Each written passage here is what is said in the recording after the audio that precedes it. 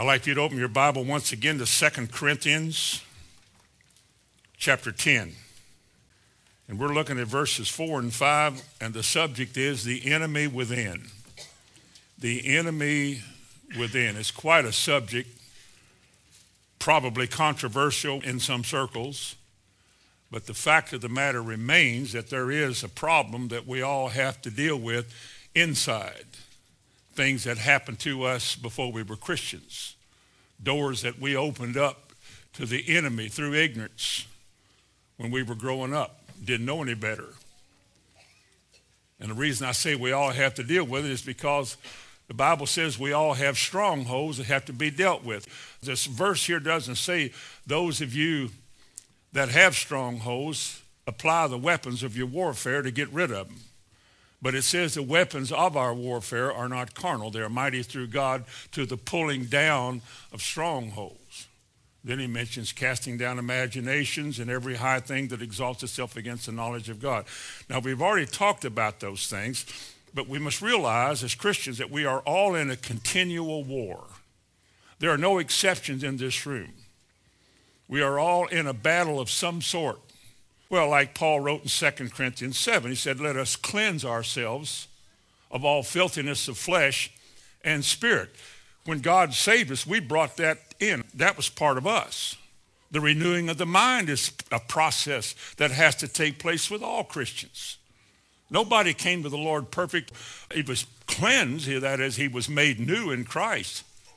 But all those habits and actions and reactions that you were trained to do in this world, you got to deal with that, because if you don't, they'll just keep coming back and you'll struggle with your Christian life the rest of your life.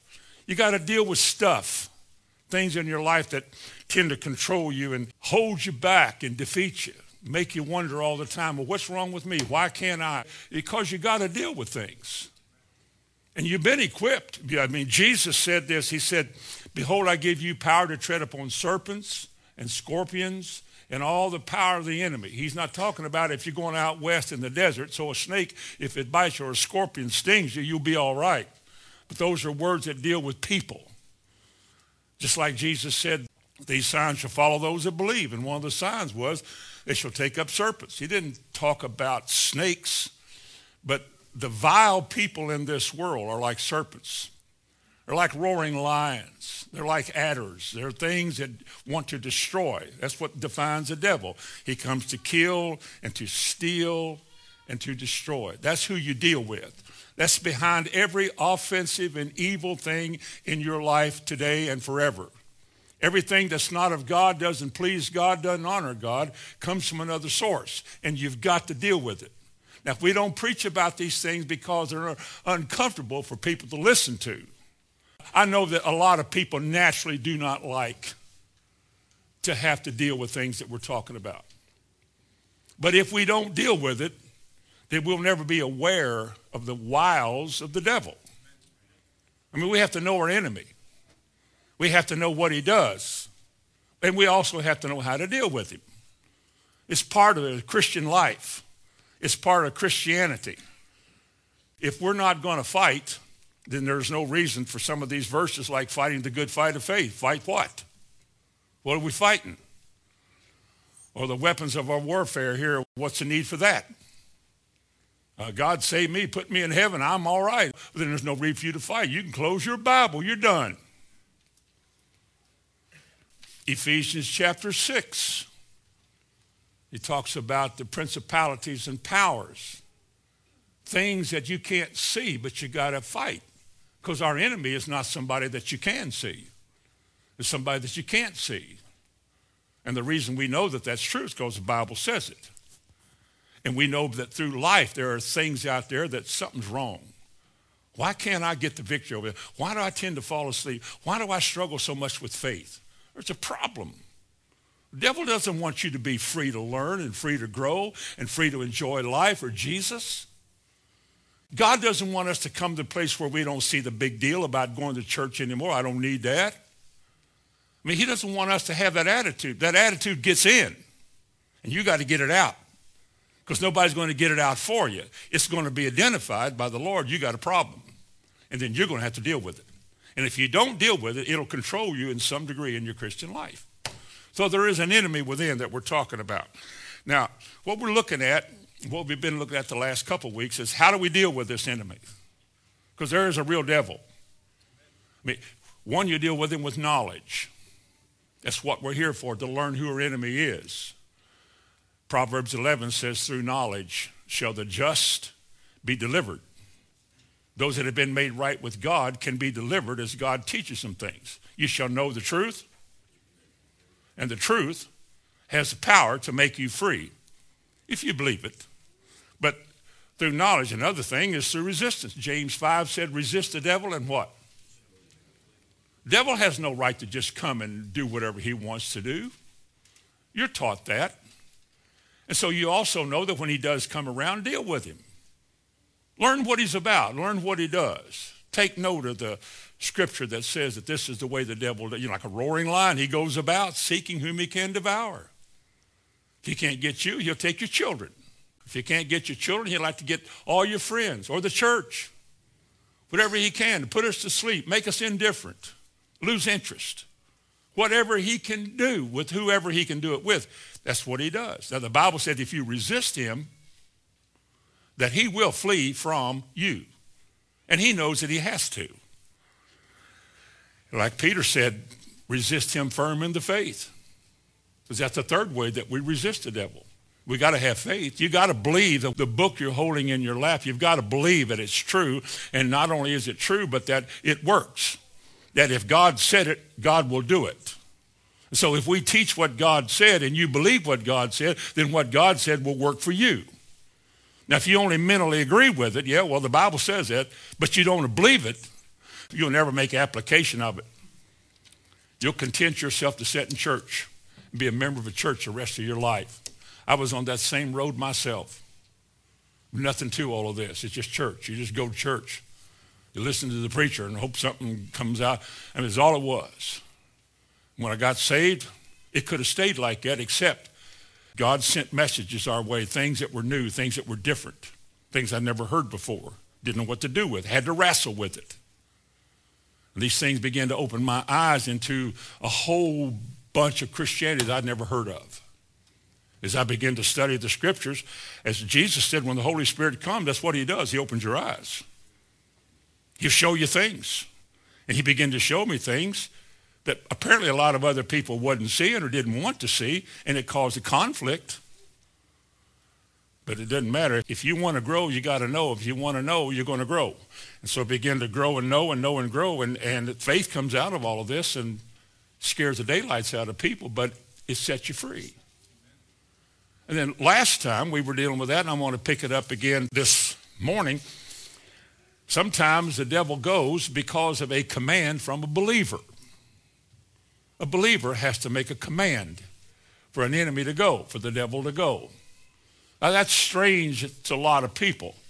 But the Bible does teach that there are people who are possessed or inhabited and controlled by the devil. Remember the damsel that Paul and his companion faced in Acts chapter 16? This got them thrown in prison, which got a family saved. But anyway, this woman who was possessed with the spirit of divination followed them for many days. I mean, the first time this woman came around, Paul knew that she had a demon, but he didn't try to deal with it. But she kept on and kept on and kept on. Finally, well, that's enough. And he turned and told the devil to come out of her, and the Bible says that he came out of her. So, and again, I'm not saying that there are gender distinctions with demons any more than there are with angels. But he did come out of that lady, the spirit did. And then there was a Gadarene demoniac who was full of devils, had a legion of demons in him. So they were all in there possessing this person, controlling and terrorizing this man. I mean, doing all the things they could to make his life as miserable as he could. That's what the devil does to anybody he can. Again, he goes about looking for that soul who doesn't want to learn, who wants to stay in the dark, whose religion, the little bit they have is enough. And he wants to come in and begin to make things not work for that person, make them miserable. That's the work of the devil, to kill and to steal and destroy. Now, we mentioned this last time. because there are devils that inhabit people, some people can't resist the devil, or what they've learned they cannot apply. They've been controlled for so long. Maybe they're mentally handicapped. The Bible speaks of those that are lunatic. Remember in Mark chapter 1, when the day was over, they brought unto him many who were, impaired. And many of them the Bible defines as lunatics, so they can't deal with their problem themselves. They can't just resist the devil or tell him to leave and he'll go. Some people need help. That's why in Mark chapter 16, the Bible said, these signs shall follow those who believe. And one of those signs is they shall cast out devils. Now, I think for an average church member, I know before I got saved, I would read that, and I would go to the next verse. I never paid any attention to it. I didn't understand it. How did that fit in? I mean, what's that? What is casting out a devil? Or really a word is better, probably demon. What does that mean, casting it out? Yeah, it was in, and by your, whatever you're going to do, it goes out. It was in this person. You made a command, and it came out of that person. Now, that happened frequently in Jesus' life, and you know it. He told them to come out of them. These demons came out of people, and they screamed and did all kinds of things. So it's there. It's in the Bible. We've just never paid a lot of attention to it, not in the last 15, 20 years. When I first got saved, this is one of the first things that I was confronted with. And I thought, my goodness, what is this? I can't handle that at the beginning, but then I began to see evidence of it.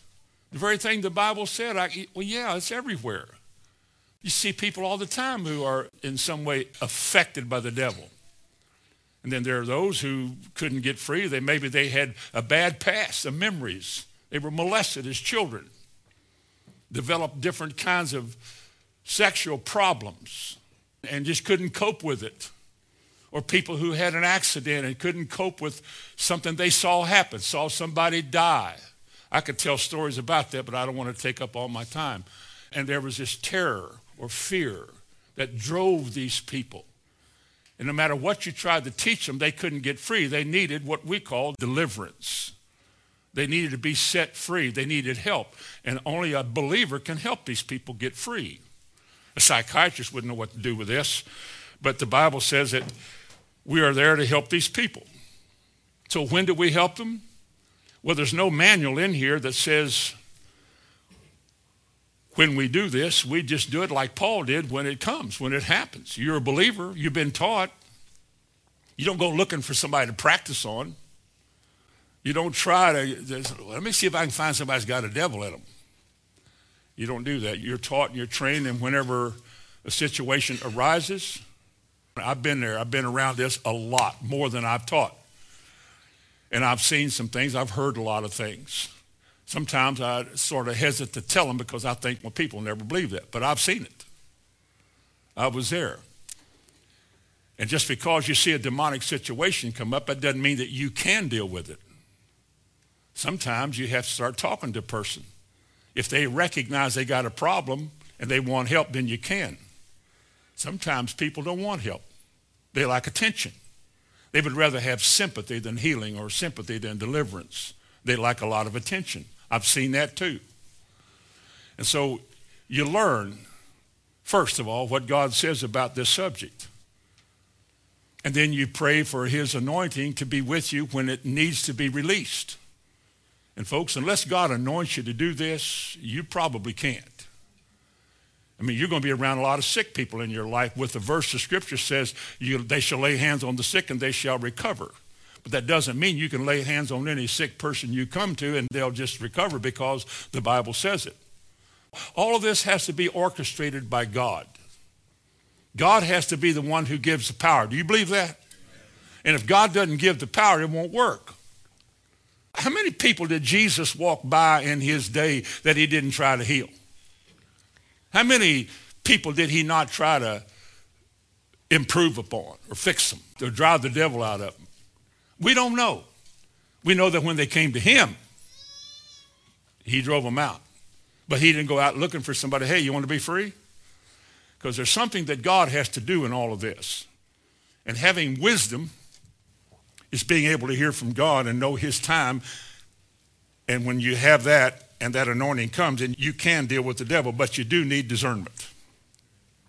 Any of you that are going overseas or going on missionary trips, you need discernment. Somebody I heard years ago said, if you ever go to a place like India, you better know something about deliverance. Then I went to India many years ago, spent a week over there. I saw a whole lot of things, lepers and glassy-eyed people walking down streets and a lot of strange, demonically controlled people. I couldn't just go up and stop them and drive demons out of them, but I was able to see what the devil was doing. If they come to you and say, can you help me? Yes, I can. Yes, I can. Do you believe you could? Well, that would be interesting, wouldn't it? Somebody said, well, I hear you're a Christian, are you? Yes. Well, my son here has a spirit that throws him into the fire. Remember that story?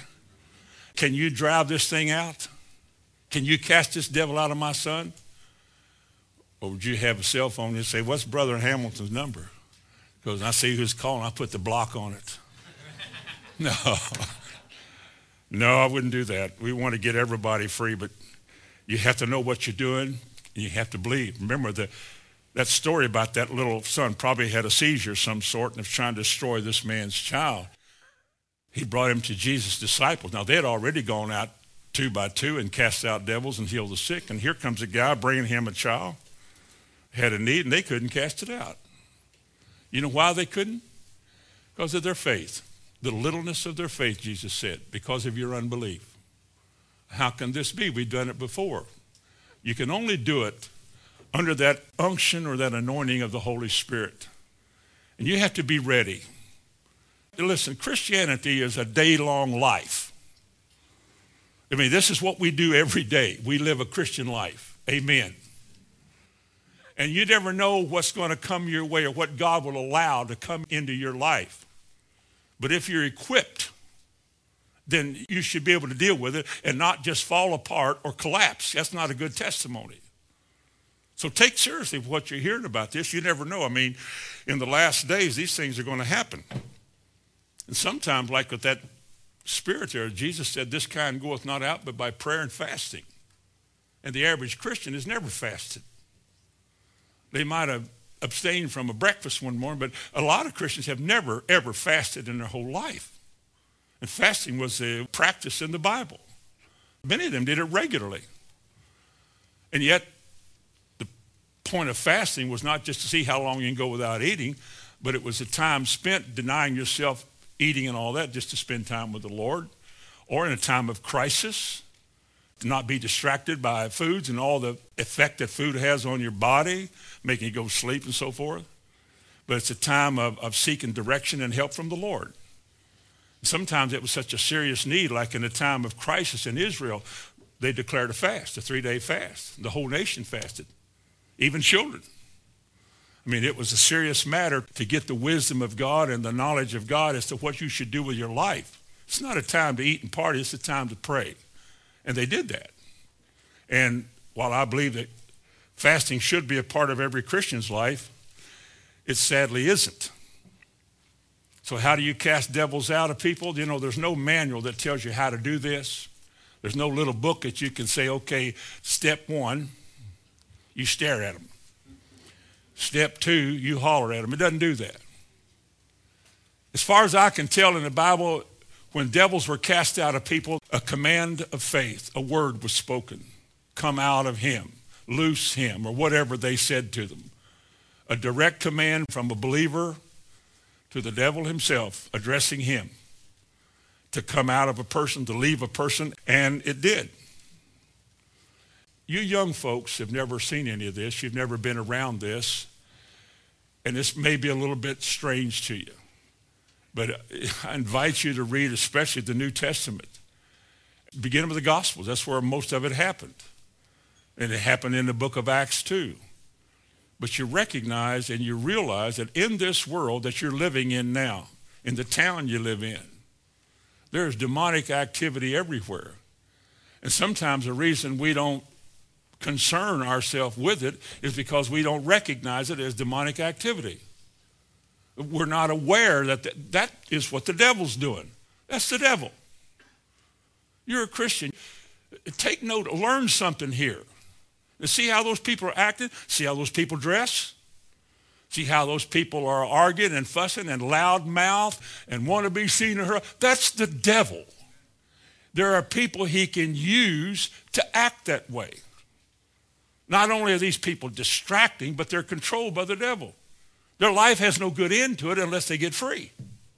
Now, he's showing us those things. Somebody said, well, you're judging people. I probably shouldn't have opened my mouth and said anything because I know that would sound judgmental. But I can personally see a lot of demonic activity in this world. And I'm sure you can too. Go to the fair, you'll see it. And I'm not saying that I'm perfect. God knows I'm not. Now, you might be, but I'm not. I'm still dealing with some things. There'll never be a time I will not have to deal with something personal. Just an abrupt, critical remark or some kind of smart aleck answer, that wasn't inspired of God, was it? I don't mean the devil's in there doing that, but he gives you a suggestion and you respond to it. You got to overcome it, resist that. That's not Christianity. Let me bring up something else this morning, what we call self-deliverance. Self-deliverance. You may recognize that there are things in your life that do impair you or do control you, but you're of good sound mind and you recognize that, well, the devil's got a grip here. I'm not talking about being forgiven of your sins. You've already been forgiven of your sins. I've been forgiven of mine. It's my personality that was warped by the devil for 28 years of my life that I'm still dealing with. How many of you believe that the mind has to be renewed? Coming to Christ was trained by the world to act and react. It's very selfish, self-centered.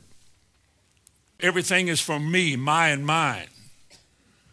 The anger problems, the frustration and the pouting and what we call the spoiled brat syndrome. All these things, you were trained to be like that growing up. This was how you were raised. The society that raised you, the educational system that raised you. Maybe your parents that did their very best but didn't really know all the things they should have known. It's how you were raised. We were just trained to live in a certain way and act in a certain way. We were trained to be afraid. We were trained to doubt. Even churches today are organized with systems that are based on non-trust. I mean, we couldn't let somebody be a preacher without us voting on what his limitations are. It's fear. I mean, there's just something about not trusting anybody. I remember the church I grew up in, we had a board that regulated everything in the church, and our officers, which would be trustees, elders, and deacons, were elected every 2 years for deacons and every 4 years for elders, just like the government. Even our meeting was run by Robert's Rules of Order, and he's not even in the Bible. It was, because that's the way we're trained. That's what is sensible. This is the way educated people in America ought to conduct their affairs, including the church. And the government says, well, we'll let you do that and give you some breaks if you'll just not say anything about the president. All right. I mean, everything is so political and so natural and so common. You start reading the Bible and you think, well, that's not what God said. God didn't say that. Who started that? How do we get that in the church? How do we come to that? Are we afraid somebody's going to rule over us or somebody's going to take over us? I mean, if we let somebody be a deacon forever, a DFL, you know what a DFL, deacon for life? If we let somebody just run the show forever, why they might. Well, I don't trust anybody to have an office in the church and not be regulated. You think, let me see. What chapter was that in? Problem with us, we don't trust people. We don't even trust each other. We don't. We don't trust each other. Or we do trust some people, but as a group, as a church, as a body of believers, typically in America, we don't trust each other. Now, how did such an attitude come into church? I might recognize, I've got a problem with that. Or a problem with anger, criticism. I grew up critical. I grew up with a critical spirit. When I became a basketball coach, part of my job was to scout the other teams, to prepare my team for the coming game. What you do is critique and criticize and find faults and then go back and lie to your team about how good they were. It's just part of the whole thing. Then you let it go in church. You see things you don't like, you tell somebody. You got to tell somebody. You can't keep your mouth shut. You got to talk. And it's what drives wedges between us. It's what causes us to have dissension in the church. Scoffers and complainers and critics. Churches are notorious for their splitting. Banks are hesitant to loan money to build buildings because, if you all split, you're going to go broke and we don't get our money back. How did it get like this? How do we as redeemed saints come to the place where still to this hour the world views us like this? Are there personality traits that never get solved? Do we have to walk on tiptoes around certain people the rest of our life because, they're real sensitive. You have to watch what you say. Can't they get delivered from that? Can't you get free from that? Do we have to live like that forever? What can we teach that will cause people to see that problem? How do they get such a problem with it? Maybe it's in the family tree. In the family tree, we call it generational curses. In my family, it might have been a lot of things. Loaded up. But you know that there's things that run in families, whether it's marital discord, crime, alcoholism, certain kinds of diseases or problems. I just read the other day about an actress who had both of her breasts removed because in her family tree, that was a common problem to have breast cancer. So she thought she had cut her breast off before she got the cancer because she was expecting it to happen. Those are generational things I'm talking about. Curses. When you open a door to the devil here, the Bible teaches that when you open a door, it can stay for 4 generations.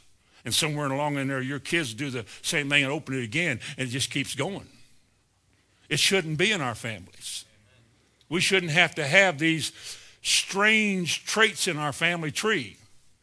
My kids should not have to grow, like father, like son. Doesn't have to be like that. You recognize who's behind the problem, and then you deal with it. You take yourself through deliverance. I've done it many times in my own life because I've seen things in my own life that were not right, but I allowed it to be. You say, well, you can blame that on your mother and dad. Well, if my mother hadn't have thrown cereal in my face because I spit it out once, I probably would have never stuttered. You see, I did stutter. I did stutter a lot. I was embarrassed. I knew I was different, felt inferior to anybody. I couldn't talk without, and then people start laughing. And I had to grow up making fun of stuttering so I could bear the shame of it all. And they just called me Ta-ta-ta-ta-Tommy. They used to have a little song they'd sing. Ta-ta-ta-Tommy, ta-ta-ta-Tommy, because they knew that I stuttered. One day I realized when I was a Christian, I don't have to stutter. I don't have to stutter. Where does it say that stuttering is a blessing? It's not normal. Jesus didn't stutter. Did he? So I took myself through deliverance. I said, now in Jesus' name, I recognize that I do have a problem. I am flawed physically and mentally here. I am flawed. But I don't have to be. I take authority because the Bible, didn't he give us that? Behold, I give you authority over. Mark 16, you shall. All right, I take authority over this. I don't know much about this yet. I'm new in it, but I take authority over this stuttering, and I command it to cease in Jesus' name. And stuttered for another year. And every time I'd go through that, I'd say, I've told you, you got to go. Lord, rebuke you, Satan. And it'd come against you, especially on the phone. Back in the days when I grew up, the operator would ask you for your number. Number, please. And that was a signal to bind up the tongue. I think some of them operators thought I was singing to them. My number was 63R on Monroe Street, And on Level Street, it was 185J. That's what you told the operator. 185J, if I could say it. Otherwise, I'd spend the night in town. Ooh, she said, number, please. Ooh. Click, it's over. She wouldn't listen anymore. Sound like a werewolf on the other side of that phone. She's not going to listen to that. Well, I knew that wasn't right. I took authority over that. I don't have to have that. I don't have to have that. So I took authority. I rebuked that in Jesus' name. They keep trying to come back because that's what they do. When they go out, they try to come back. The Lord rebuke you.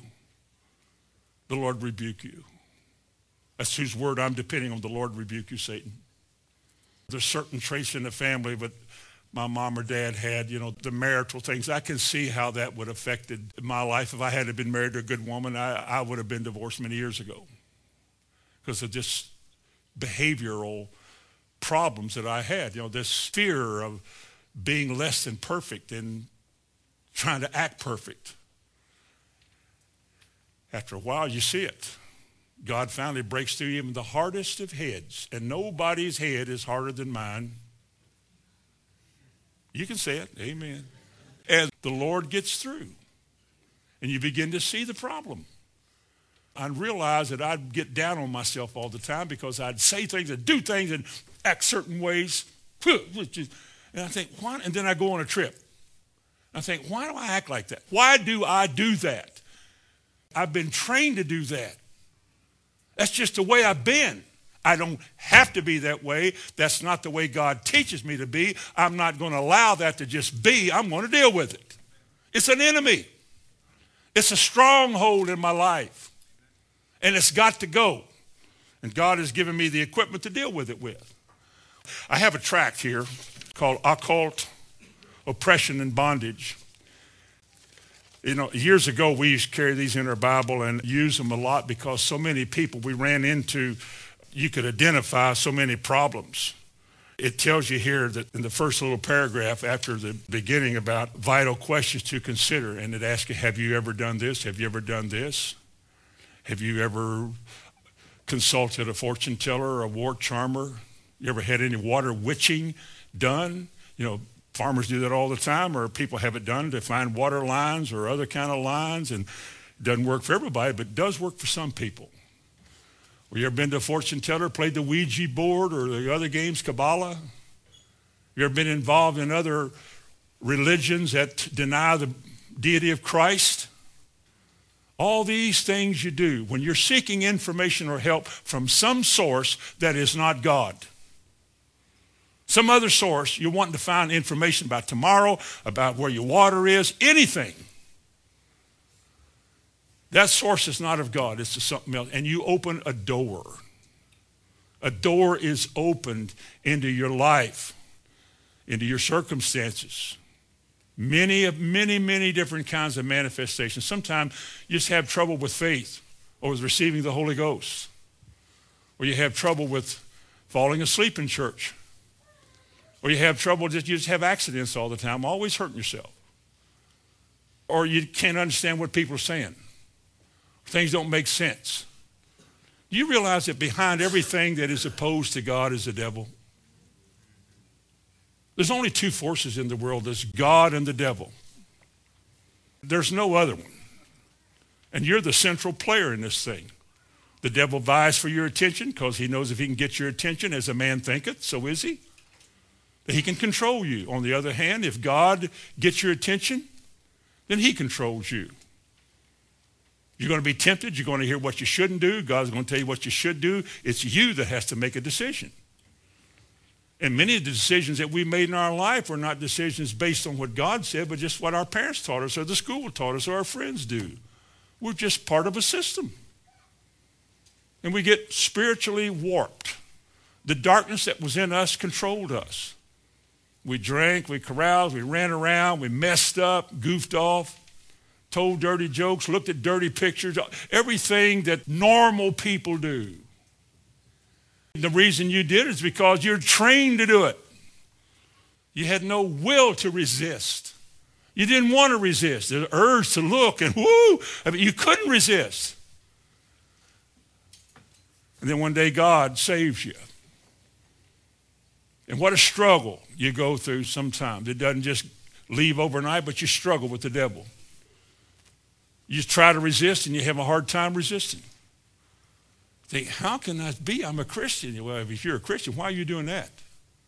If you're a Christian, why are you talking like that? If you're a Christian, why do you say stuff like that? If you're a Christian, why do you treat people like that? If you're a Christian, why do you talk to your family like that? That's not Christian.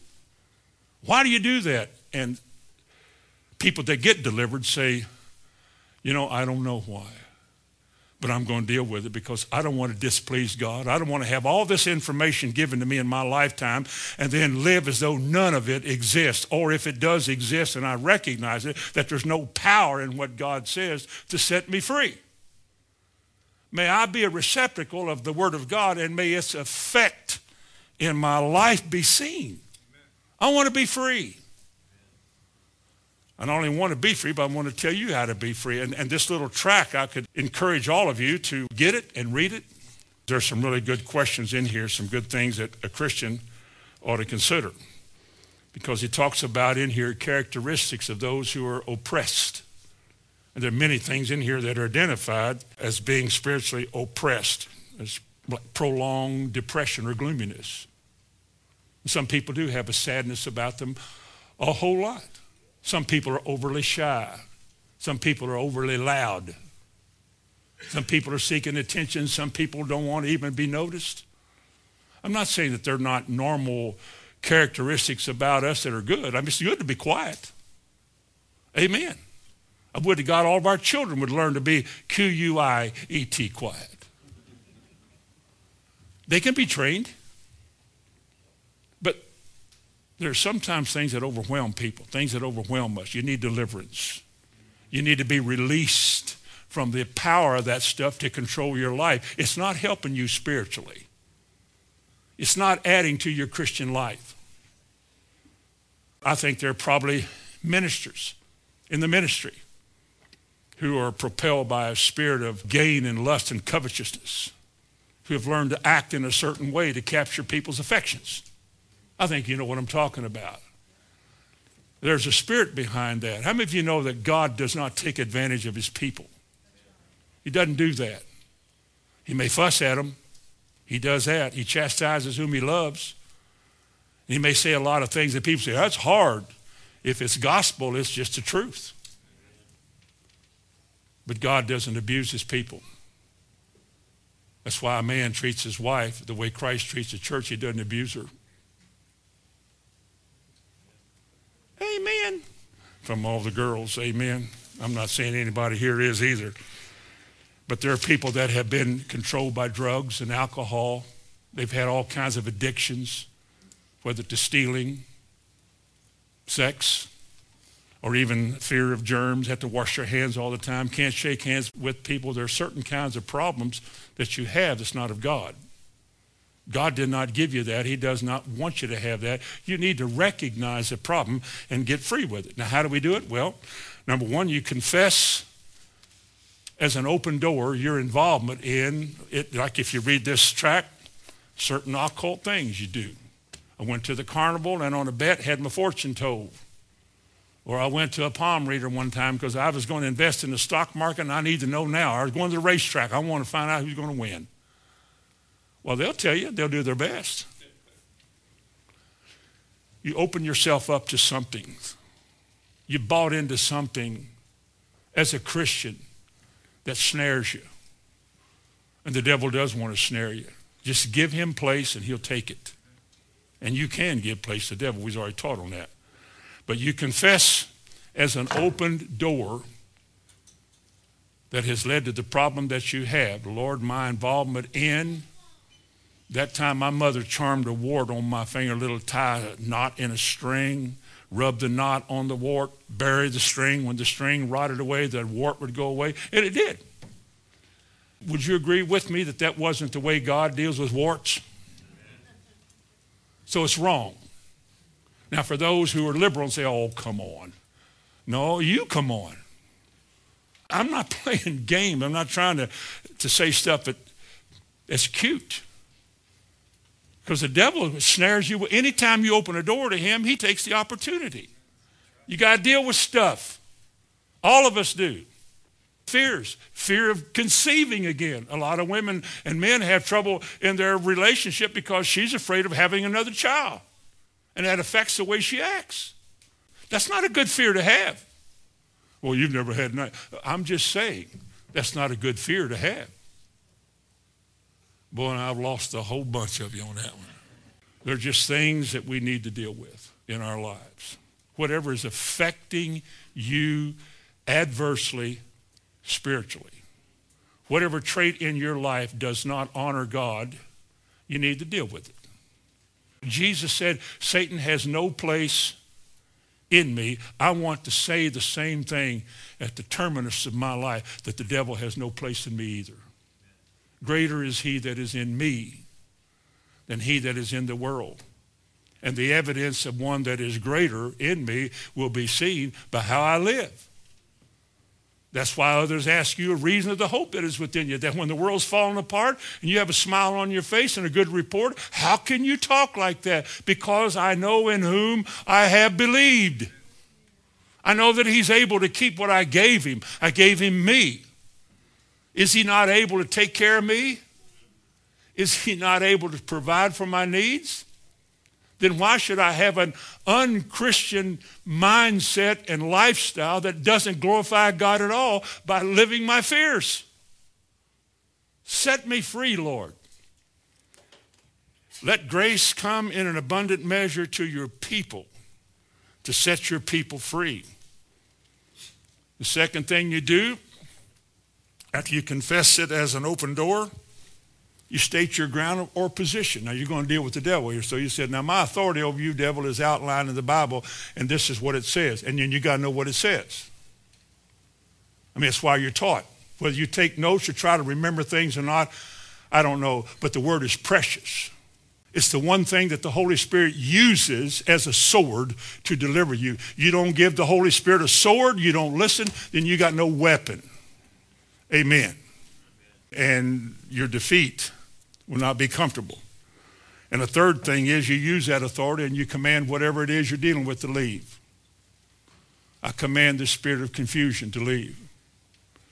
I command this spirit of whatever it is to leave. You will not have any more rights to my life.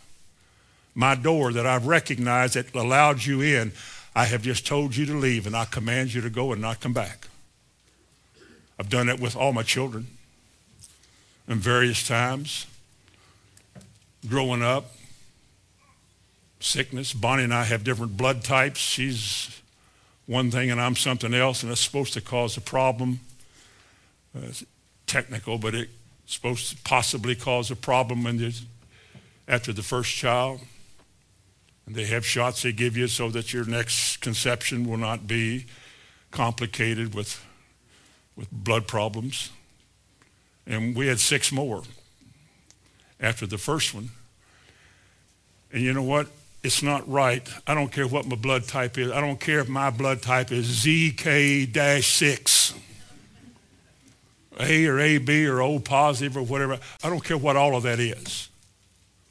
I don't care what technically, biologically, confirmable as a problem. I don't care. If God said, nothing shall by any means hurt you, and all things whatsoever you desire when you pray, believe you'll receive it, then you shall receive it. And that's what we did. And we had 6 more children. Somebody said, oh, that was dangerous. Well, it's a little late now. They all seem normal to me. I'm just saying that I wouldn't tell you to do that. I didn't have much choice. See, that's the way God deals with me. Maybe you feel like the Word of God is an option. I don't. When it's clear to me, I got no choice. No other choice. You understand? It's not an option. I don't have something else I can do. If he said, this is the way, walk in, and I can't say, well, I don't know if I'm ready for that. Maybe somebody can. I can't say that. When my eyes are open to see things he wants me to do or have, I have no other choice. Now, when he teaches me on this subject, when he says 3 times in the Bible, he teaches my hands to war. Now, when he does, then I want to engage in spiritual warfare. My enemy is not a flesh and blood enemy. My enemy is unseen. And I want to be able to do this skillfully because I want to be free. Why would God show us these things if he didn't want us to be loose from them? Say, oh, well, God will take care of that. He'll just loose me from them. Then why does he teach us to fight then? Why does it say we wrestle against principalities and powers if we don't have to fight? Why does it tell us to resist the devil if we don't have to?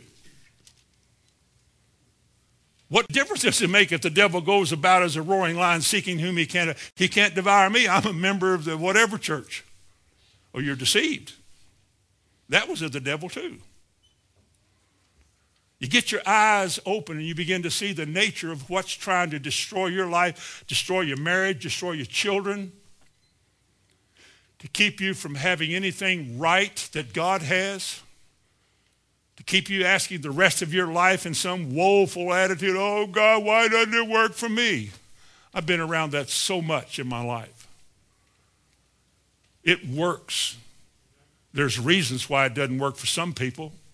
Some people just don't want to make the effort to get in and dig in the word and get some faith, maybe to fast. I want to know how to deal with this, Lord. Well, it doesn't matter. Yes, it does matter. It does matter. We want everybody to be free, to be aware of the wiles of the devil, the way he operates, the way he tries to destroy people. So we command the Spirit to leave us, and then we praise the Lord. Thank you, Jesus. I'm tempted to give a whole bunch of examples of years gone by, but it'd take too long and it's too detailed. But we do this, and we just thank the Lord for his deliverance. Now, the believer's attitude in a deliverance comes into play here, the way you approach this. There are 3 or 4 things I want to share with you today as we go about your attitude in administering deliverance to somebody. Number 1, humility. Humility. Be humble. Don't go around like you are a know-it-all and you're cocky and the devil runs just seeing you get up in the morning. He goes, he's awake. The devil's not scared of you. The devil fears God. He believes in God. He fears and trembles with his belief. He even knows he has a short time. He can't stay. He's doing everything he can to wreak havoc in God's kingdom. But he says with you, you put him, the Bible says, under your feet. It's 1 Corinthians 15. You think about it in light of what I'm saying. Jesus is going to be seated in heaven until his enemies are made his footstool. And he's the head. Who's the feet? We are, his body. He's already made it possible. He's already triumphed over these things. And now he's commissioned to us. 1 John 3:8, as the Father hath sent me to destroy the works of the devil, you go do the same thing. Everywhere you can find him, you deal with him. Put him under your feet. And the devil knows when you believe he's done. He has to obey you. But you have to keep at it. You have to stay in shape. You have to stay tuned in. You have to be alert, and you have to be discerning. Not only to enjoy life and have a good time, but to deal with those dark times in our life that we have to be,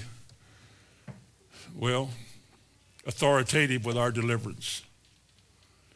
And sometimes that's exactly what you have to do, but you have to be humble. Would you turn to Isaiah 57, please? Isaiah 57 and verse 15. For thus saith the high and lofty one that inhabiteth eternity, whose name is holy. Here's what he says. I dwell in the high and holy place with him or her that is of a contrite and humble spirit. Contrite means crushed, lowered, humbled spirit.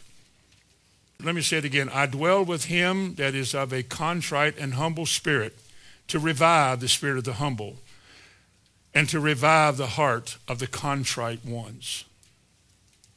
He says the same thing as Isaiah 66 and verse 2 similarly. God's not looking for some arrogant know-it-all, some loud-mouth finger pointer. He's looking for the humble, the meek. Those that are equipped but not trying to make a show of it. But if you deal with them, they'll deal with you. It's God who makes the power come, and it's God who supplies the power. John the Baptist, he was pretty great, wasn't he, amongst men? We saw Jesus, he said, I'm not even worthy to tie his shoes, or I'm not worthy to bear his shoes. I'm nobody. He must increase, I must decrease. The centurion in Matthew chapter 8 said, my servant is homesick. And Jesus said, I will come and heal him. He said, I'm not worthy for you to come under my roof. My house is not good enough for you. But boy, your word, when you speak a word, the dark world trembles.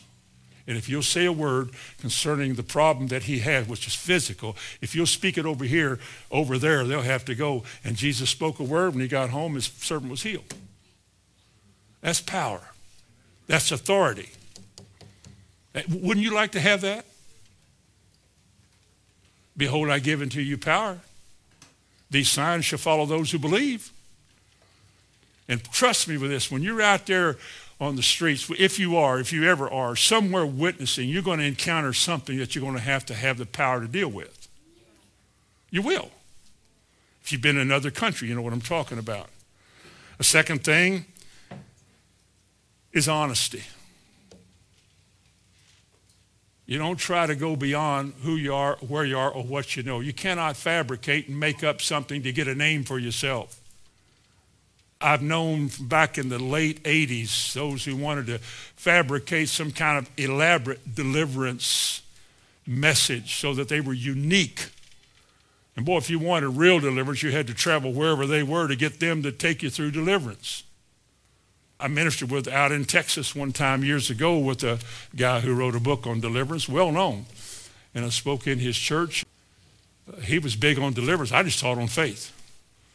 I remember his wife came up after it was over and she said, I've been dealing with the problem my whole life. And I realized tonight for the first time what my problem was, and the Lord set me free because I believed.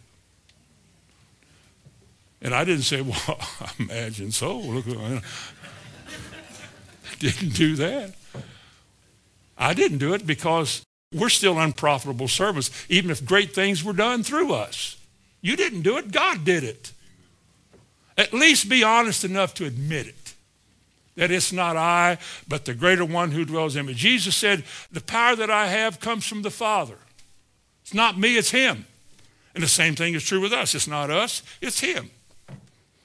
A third thing is that you cannot deal with difficult demonic things if you have unconfessed sin in your life. If you're living in the shadows of this world and you're trying to hide your sins, chances are whatever happens to you, while God will honor the word that you speak, he may not honor you. The scripture says this. It says, he that covereth his sins shall not prosper, but whoso confesseth and forsaketh them, he shall have mercy. So I got to realize, just like preaching, what am I going to preach if I don't live it? If I preach to you one thing and live something else, I'm the typical preacher. Well, that's what you're supposed to say. You hired me to say that. I said it. Doesn't matter what I do. I just, hired preacher. You hire me, pay me my weekly salary, and I'll say what you want me to say, and then it's your problem.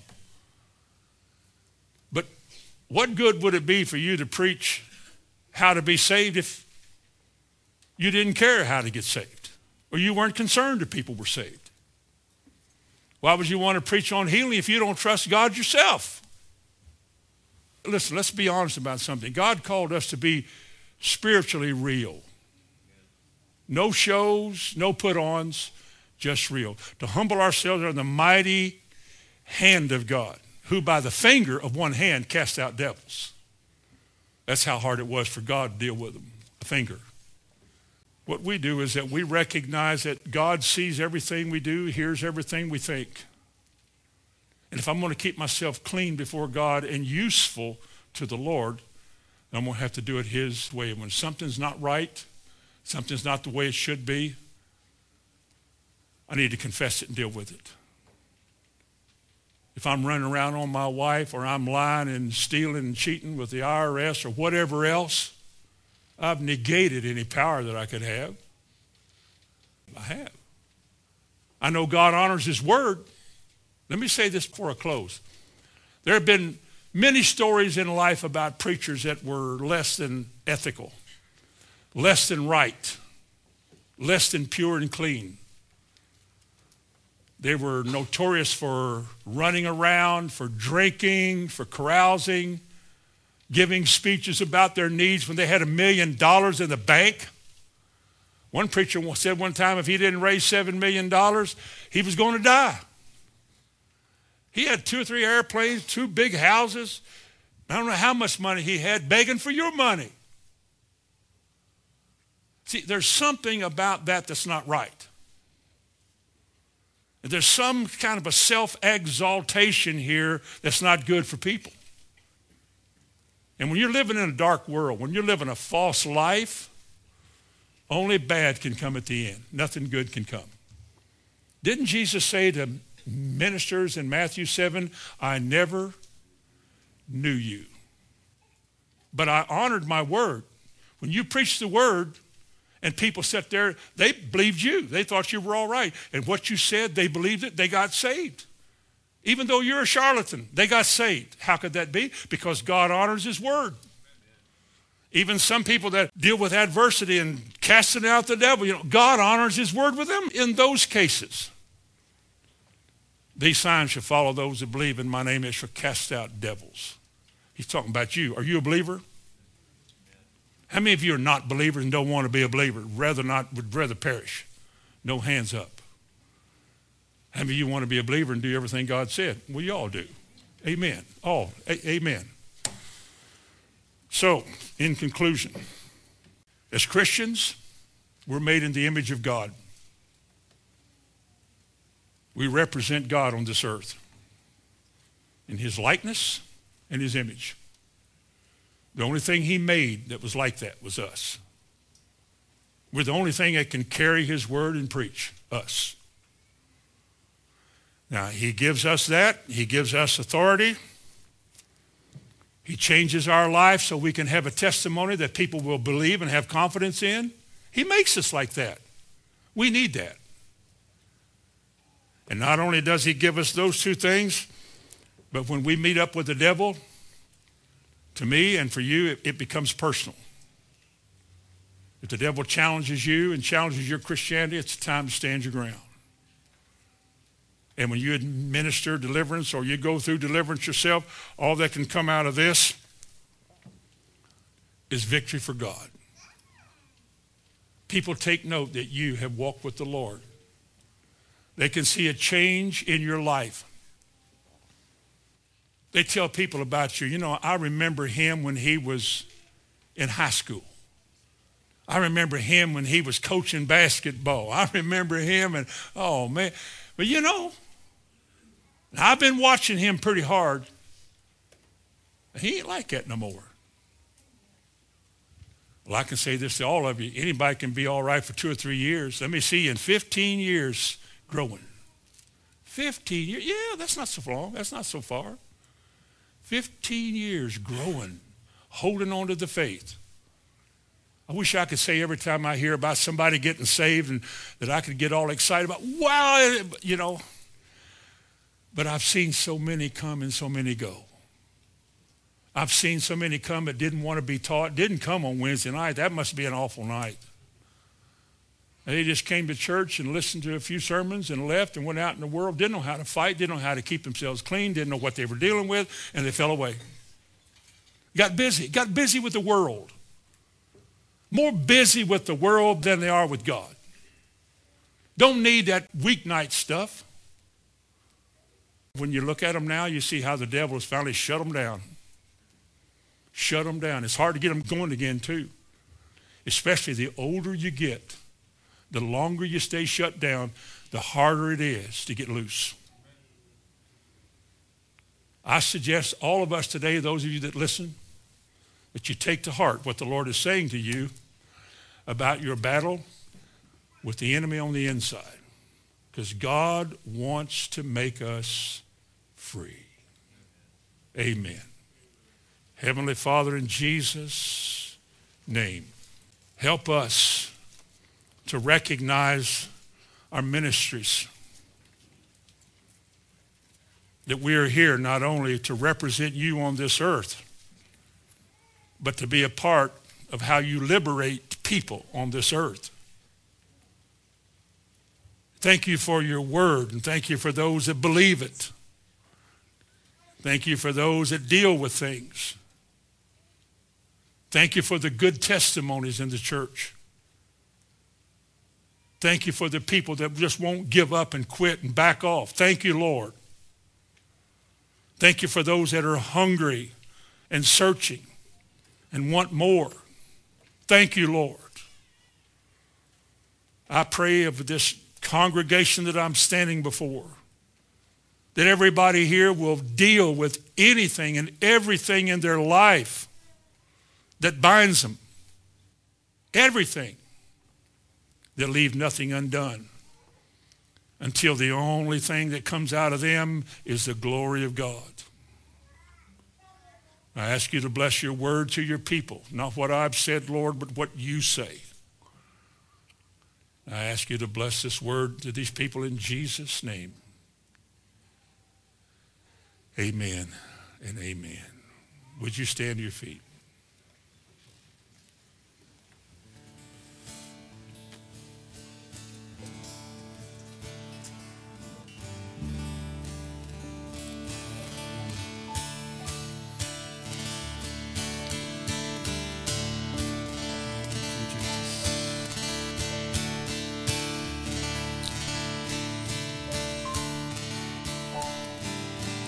Try this out. I think everybody knows this song. I need some ladies echo. So jump in there. For this purpose was the Son of God manifest, to destroy the works of the evil one. For this purpose was the Son of God manifest,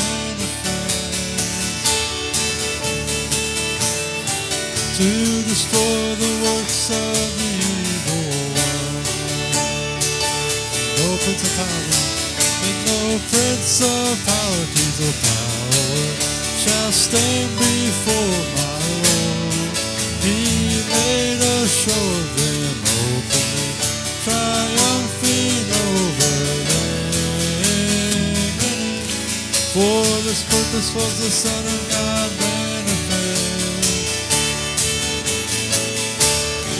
to destroy the works of the evil one. For this purpose was the Son of God manifest, to destroy the works of the evil one. No principalities or power, and no principalities or power shall stand before my Lord. He made a show of them openly, triumphing over them. For this purpose was the Son of God manifest, to destroy the works of the evil one. For this purpose was the Son of God manifest, to destroy